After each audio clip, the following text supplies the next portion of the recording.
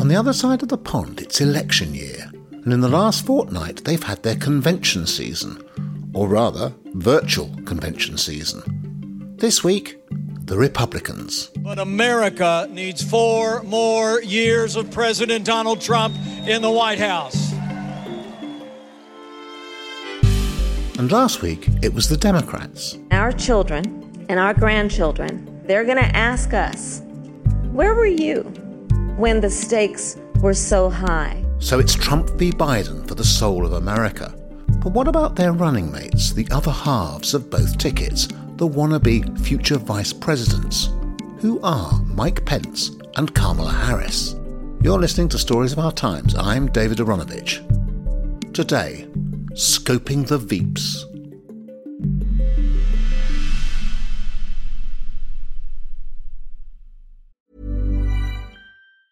It's that time of the year.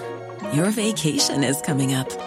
You can already hear the beach waves, feel the warm breeze, relax, and think about work.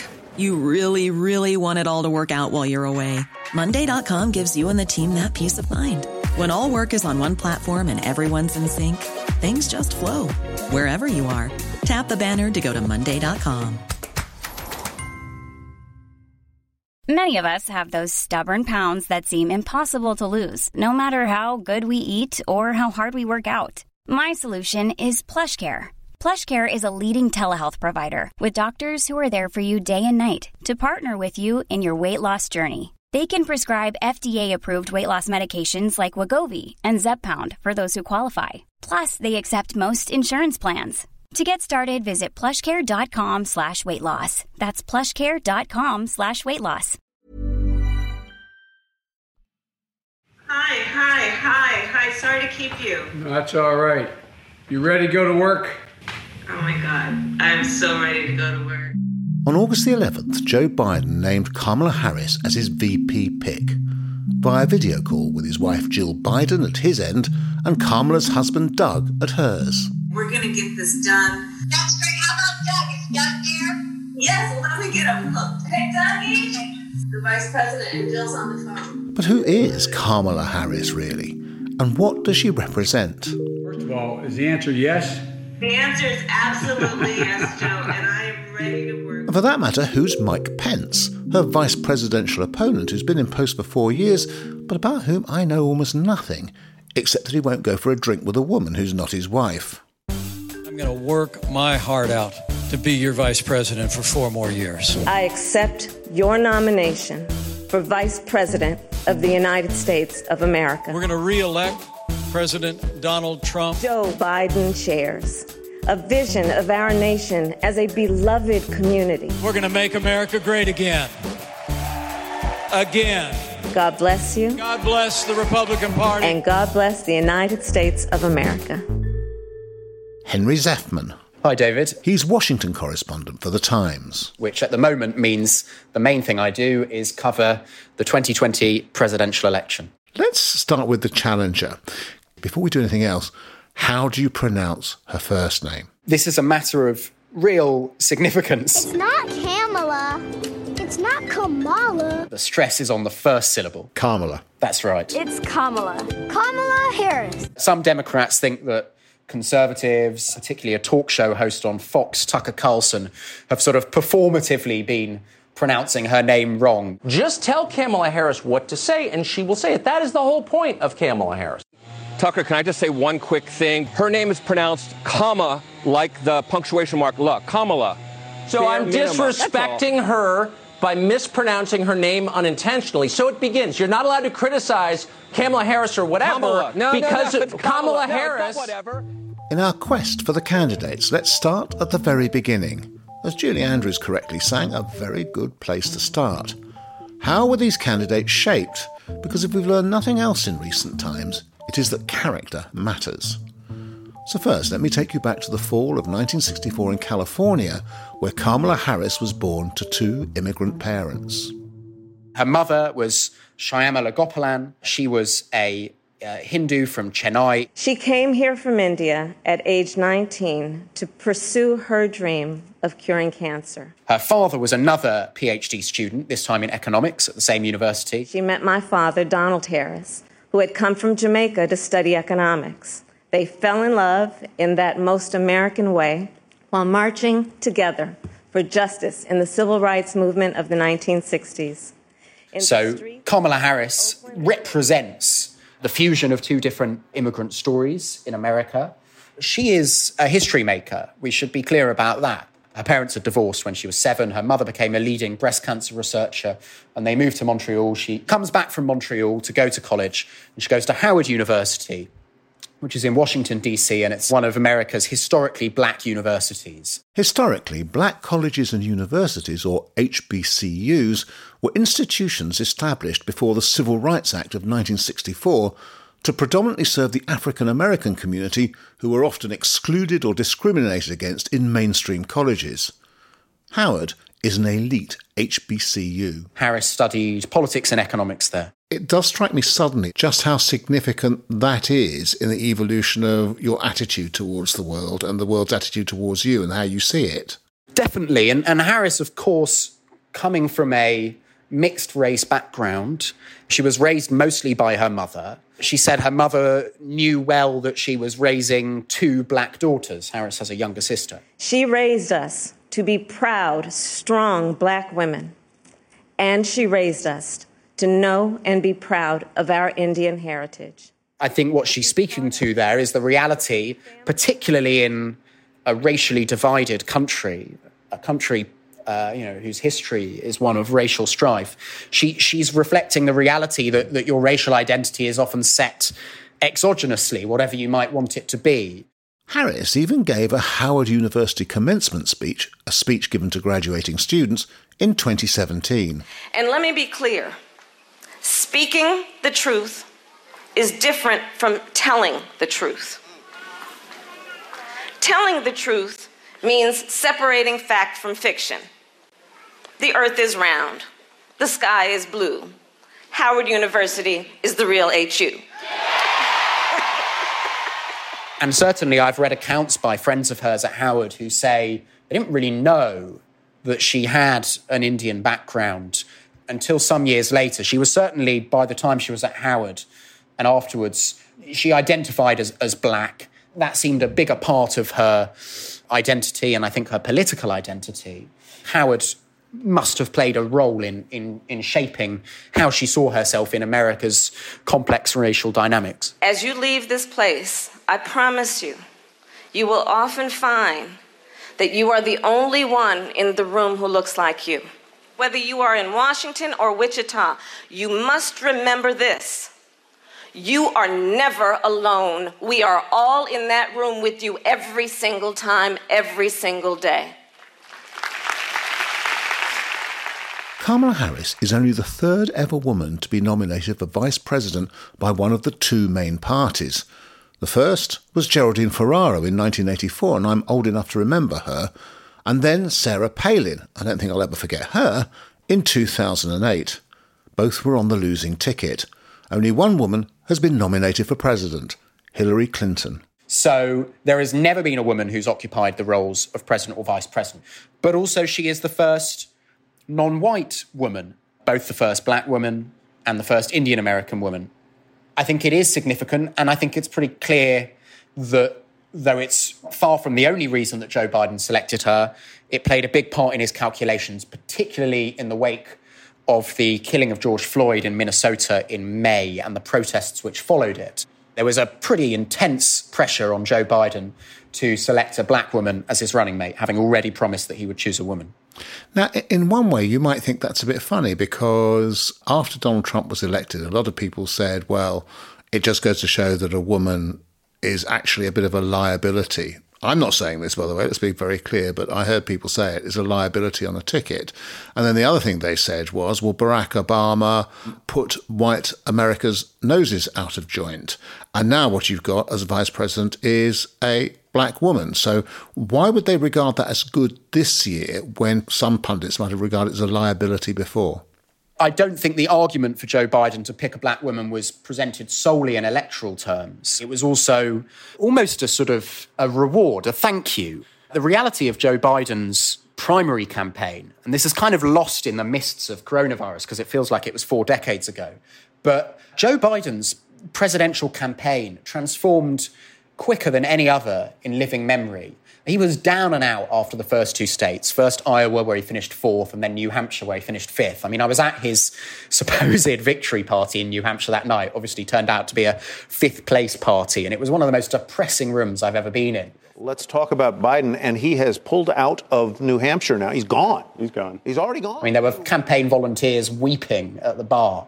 And Biden himself skipped the event. He flew straight from New Hampshire before the results were known and went to South Carolina. He didn't even wait till the polls closed to go to what many are saying is Biden's last stand, right. South Carolina. Right, last chance saloon for Biden in South Carolina. I think it was a smart move to leave. And that's very important because South Carolina has a majority-minority Democratic primary electorate. And he said, look, I don't care what Iowa and New Hampshire, these overwhelmingly white states, say. I know that black Americans, black Democrats trust me and they will support me. And he was right. South Carolina, almost half, and there were several candidates still in the primary at this point, yet almost half of South Carolina primary voters backed Joe Biden. It was an astonishing margin of victory. And within about a week, he was the presumptive nominee. I mean, it was extraordinary. And so it was the faith of black voters, particularly black women, in fact, which delivered Joe Biden to this point, which turned his 3rd attempt at winning the Democratic presidential nomination into a success. And I think there was a sense that he owed it to the black Democrats who had elevated him to, in turn, elevate a black leader within the Democratic Party. Now let's sing a song of Mike Pence. His eyes first opened on the summer of 1959. Mike Pence was born 5 years before Kamala Harris and quite a way to the east of her in the Midwestern state of Indiana. He grew up in a relatively small city called Columbus. He was from a sort of lower middle class family background. His mother was from a family of relatively recent Irish immigrants, and they were Catholics. Pence's father ran a chain of petrol stations. His mother was a housewife, but actually years later went back to university, got a degree, and ended up as quite a popular local newspaper columnist. And the family were Democrats, by the way. Even after he went to university, Mike Pence voted for Jimmy Carter in 1980 against Ronald Reagan. Ronald Reagan, of course, the sort of first breath of the conservative revolution, which would ultimately sweep up Pence himself. Pence then goes to a liberal arts school in southeast Indiana called Hanover College. On an early visit home, he says to his father, yeah, I think I might be a lawyer, but I also think I might be a priest. And then the next time he comes home, he's become an evangelical Christian. He went to a fraternity party, and in his telling at least, he admired another member of the frat's gold cross. And the guy said to him, you have to wear it in your heart before you wear it around your neck. And soon afterwards, Pence went to a Christian music festival in Kentucky and says he gave my life to Jesus. And that seems to have been a big part of Pence's political evolution from the sort of middle-class Catholic Jimmy Carter voter to part of what became known as the sort of moral majority. Indiana University, which is where he goes to law school, is very important in his development because it's there that he meets his wife, Karen, then Batten, now Pence. He noticed her while she was playing guitar in a local church service and fell head over heels very quickly. He proposed to her within 8 months. She'd expected that. Soon after they began dating, she says she started carrying a gold cross inscribed with the word yes that she would hand to him when he did, as she predicted, propose. They're very close still. Notoriously, he has been known to refer to her in front of some guests as mother, although his office has occasionally disputed that. He also observes what's known as the Billy Graham rule after a sort of famous 20th century televangelist, which is 2 parts. One is that he will never dine alone with a woman other than his wife, and the other that he will never go to an event which men and women are present at if alcohol is served, unless Karen's there with him. So, clearly has a distinctive small c conservative morality. Or else he knows that he's very susceptible to temptation. That's one reading of it. We need to take a time jump or this podcast will go on all day. So let's find Kamala Harris finishing college and returning to her home state of California, ready to make a decision about her future career path. She confounds her friends and her family by taking a job as a prosecutor.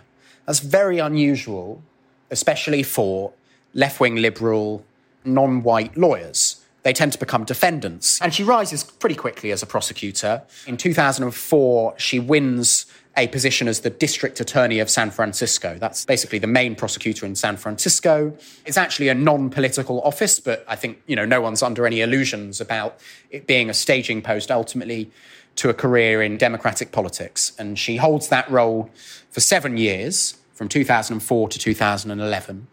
But it's also the early phase of a record which would come back to cause her a bit of trouble now that she's in national politics. The reality is that even more so than then, prosecutors are viewed with suspicion in influential parts of the left, and in particular viewed with suspicion after the last few years of Black Lives Matter protests and so on, which have provoked a sort of reassessment of the tough-on-crime approach, which was in vogue maybe 20 years ago, a bit longer than that. And so Harris's record in that period has been pretty controversial. And then she goes on to become California's chief prosecutor, in effect. She wins election, this time as a Democrat, to be Attorney General of California in 2011. And that's when she starts to attract national attention as a figure who's clearly headed for even greater things. Mike Pence's first forays into politics, by comparison, went a little less smoothly. In the late 80s, he decided he was going to run against a Democratic incumbent in a congressional race in Indiana. He loses. He tries again 2 years later, and he runs a pretty nasty campaign. And he loses again, and he leaves politics. He becomes a lawyer in Indianapolis, main city of Indiana. Not by all accounts a particularly successful one. He does sort of small claims. But alongside that law job, he does something which would ultimately prefigure his political success. In 1992, he gets a job as a host on conservative talk radio and pretty quickly builds up a loyal following. Mike Pence. He pitched himself as someone who could have a well-meaning, polite debate with his ideological opponents. Carl, with your take on it, is adultery no longer a big deal in Indiana and in America? I'd just love to know your thoughts, because I, for one, believe that the seventh commandment contained in the 10 Commandments is still a big deal. I'm a conservative, but I'm not mad about it, was what he used to say. He once called himself Rush Limbaugh on decaf. Rush Limbaugh being this incredibly famous right-wing talk show host. Right, very much on intense caf. So Pence made a name for himself as very much at the apex of the rise of conservative talk radio. And holding people accountable to respecting the promises that other people make. To me, what could possibly be a bigger deal than that in this country? In 2000, he finally runs for office again, for a House of Representatives seat from Indiana, this time a fairly safe Republican seat. And he wins comfortably. Hi, I'm Congressman Mike Pence. Come on in my office, I'll show you around. He steadily builds his reputation as a pretty unflinching conservative. Whenever anybody comes into our office, we offer them a bag of Indiana popcorn, fresh popped, and something cold to drink, and try and make them comfortable and be their home away from home. In his first successful congressional campaign, he runs basically on a pledge to make sure that gay people are not entitled to anti-discrimination laws. And then as Barack Obama rises, Pence becomes a leading voice of the reaction to that, the Tea Party. In 2012, he considers running for president, but he decides he's too low-key. So he goes and runs to become governor of Indiana, basically ticking the executive experience box on the CV. But his tenure as governor of Indiana nearly destroys his political career. In 2015, he signs into law a bill which had actually come out of the Indiana legislature, which is called the Religious Freedom Restoration Act. But ultimately, its critics say, becomes a license for the state to discriminate against LGBT people.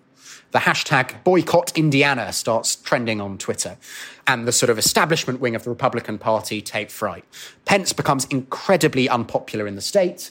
All hopes of running for president in 2016, which he had briefly explored, extinguished, and people think he's basically going to lose re-election as governor in Indiana in 2016.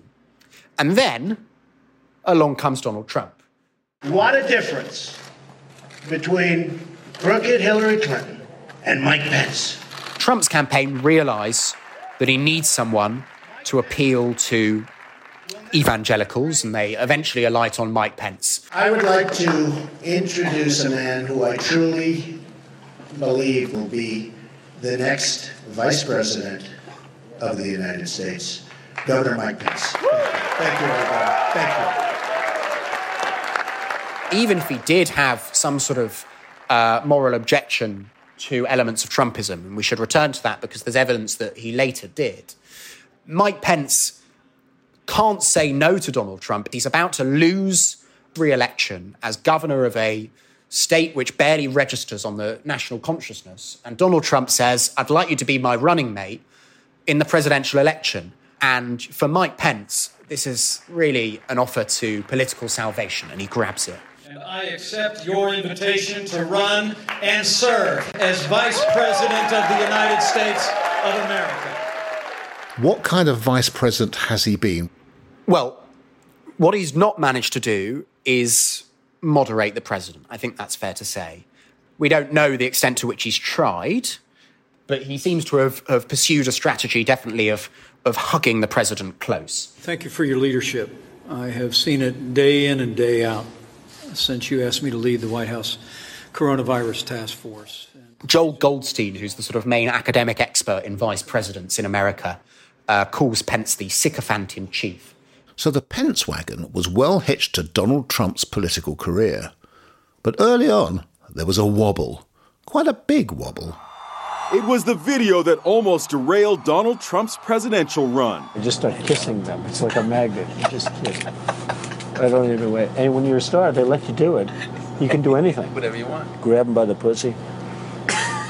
That is the moment where Pence seems to have had a sort of dark night of the soul. He refused to take Trump's calls. His wife, Karen, was said to be deeply upset. Pence reportedly wrote Trump a letter saying that they needed to decide whether they could stay on the ticket. And there's an anecdote we should definitely take note of, which is in a brilliant book by Michael Lewis. Apparently, as it became clear on election night that Trump had won, Pence turned to kiss his wife, Karen, and she said to him, "You got what you wanted, Mike. Now leave me alone."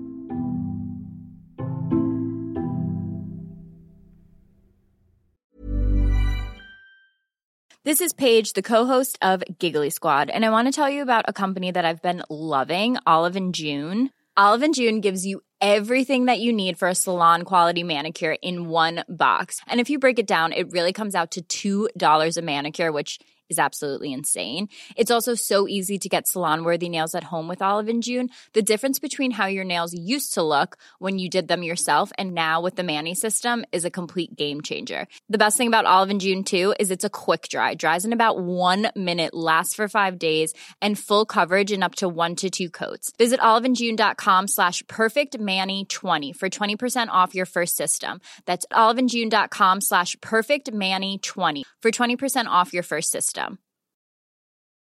Hey, I'm Ryan Reynolds. At Mint Mobile, we like to do the opposite of what Big Wireless does. They charge you a lot, we charge you a little. So naturally, when they announced they'd be raising their prices due to inflation, we decided to deflate our prices due to not hating you.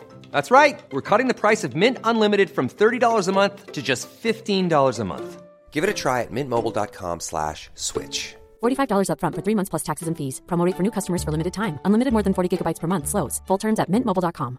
Hi, I'm Daniel, founder of Pretty Litter. Did you know cats tend to hide symptoms of sickness and pain? I learned this the hard way after losing my cat, Gingy. So I created Pretty Litter, a health monitoring litter that helps detect early signs of illness by changing colors, saving you money and potentially your cat's life. Pretty Litter is veterinarian developed, and it's the easiest way to keep tabs on your fur baby's health right at home. Go to prettylitter.com and use code ACAST for 20% off your first order and a free cat toy. Terms and conditions apply. See site for details.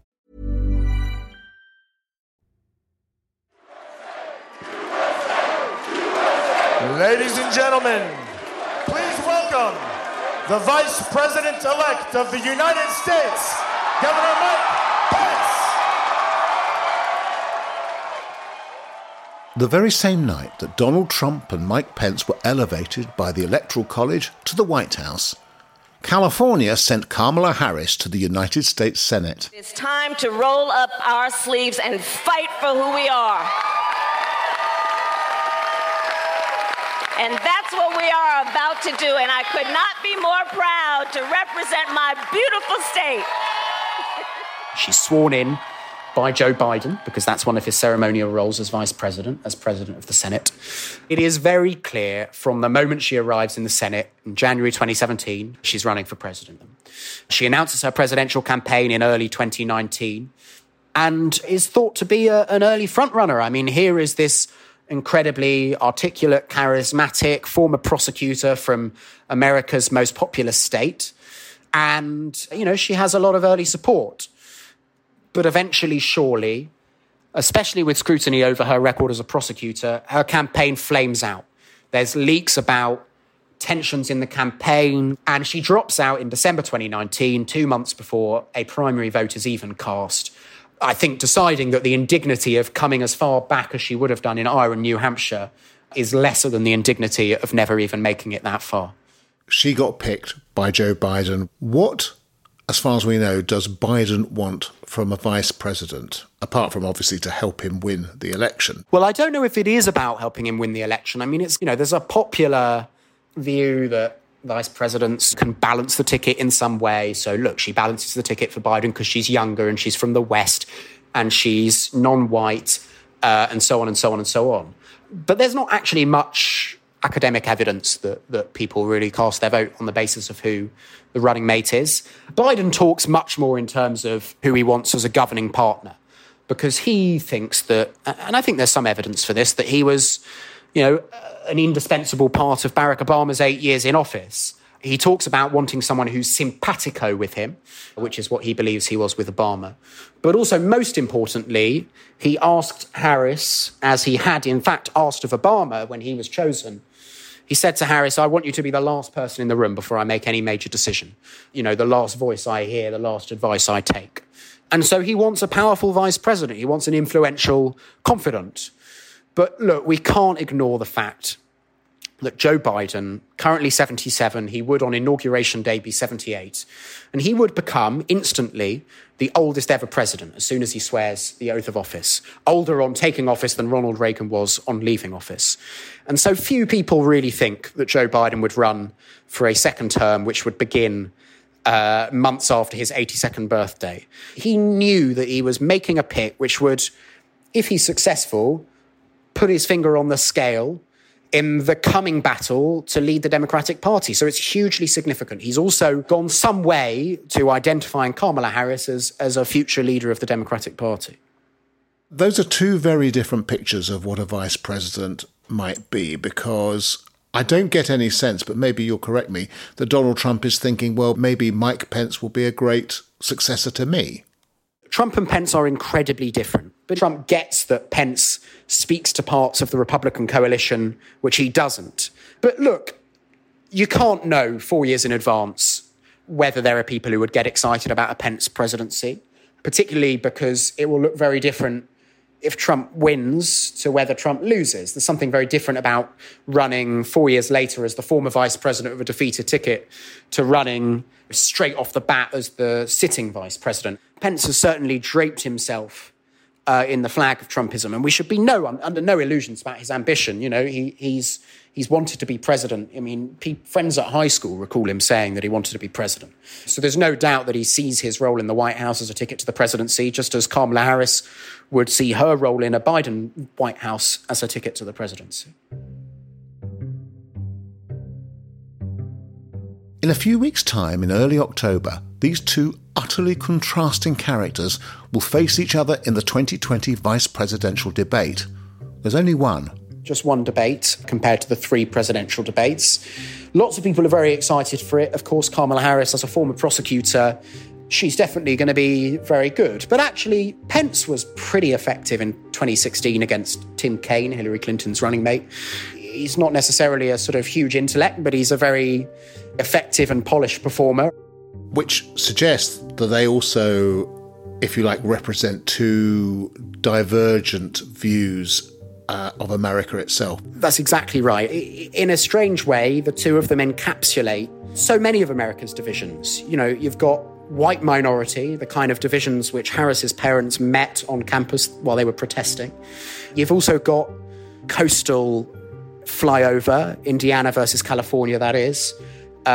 You've got urban-rural. The two of them encapsulate, I think, more efficiently, in fact, than Trump and Biden do, particularly because Trump is this glitzy real estate developer from New York who has somehow become the voice of the sort of Rust Belt left behind.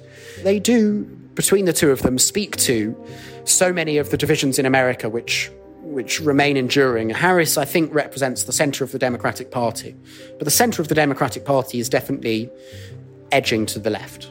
Mike Pence, unlike Donald Trump, is a Republican who knows why he's a conservative. You know, it's not an electoral ploy. He was a conservative before he was a politician. And there is no doubt that a Pence presidency would take America in a pretty culturally conservative direction. These are not just two divergent visions of America, but two pretty radically divergent visions of America.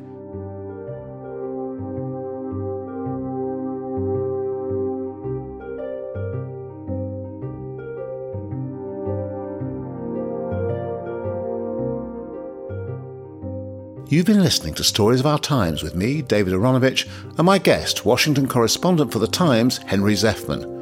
You can read more of Henry's work at thetimes.co.uk or in print. The producers were Leona Hamid and Brenna Daldorf. Executive producer is Poppy Damon. Sound design was by Carla Patella. Music by Breakmaster Cylinder and Ketzer. And you can find us on Apple Podcasts, Spotify or Acast. And now we're available on the Times Radio app along with all the other podcasts from the Times. To download the app, search for Times Radio on your app store. See you again soon.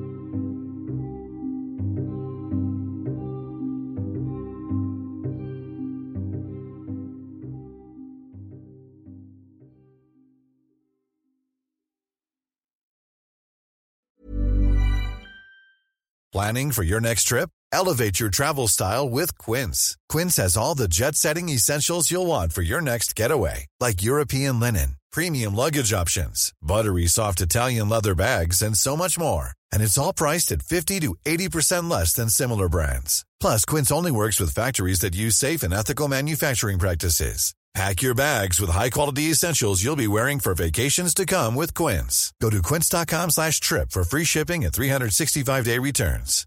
When you make decisions for your company, you look for the no-brainers. And if you have a lot of mailing to do, Stamps.com is the ultimate no-brainer. It streamlines your processes to make your business more efficient, which makes you less busy. Mail checks, invoices, legal documents, and everything you need to keep your business running with Stamps.com.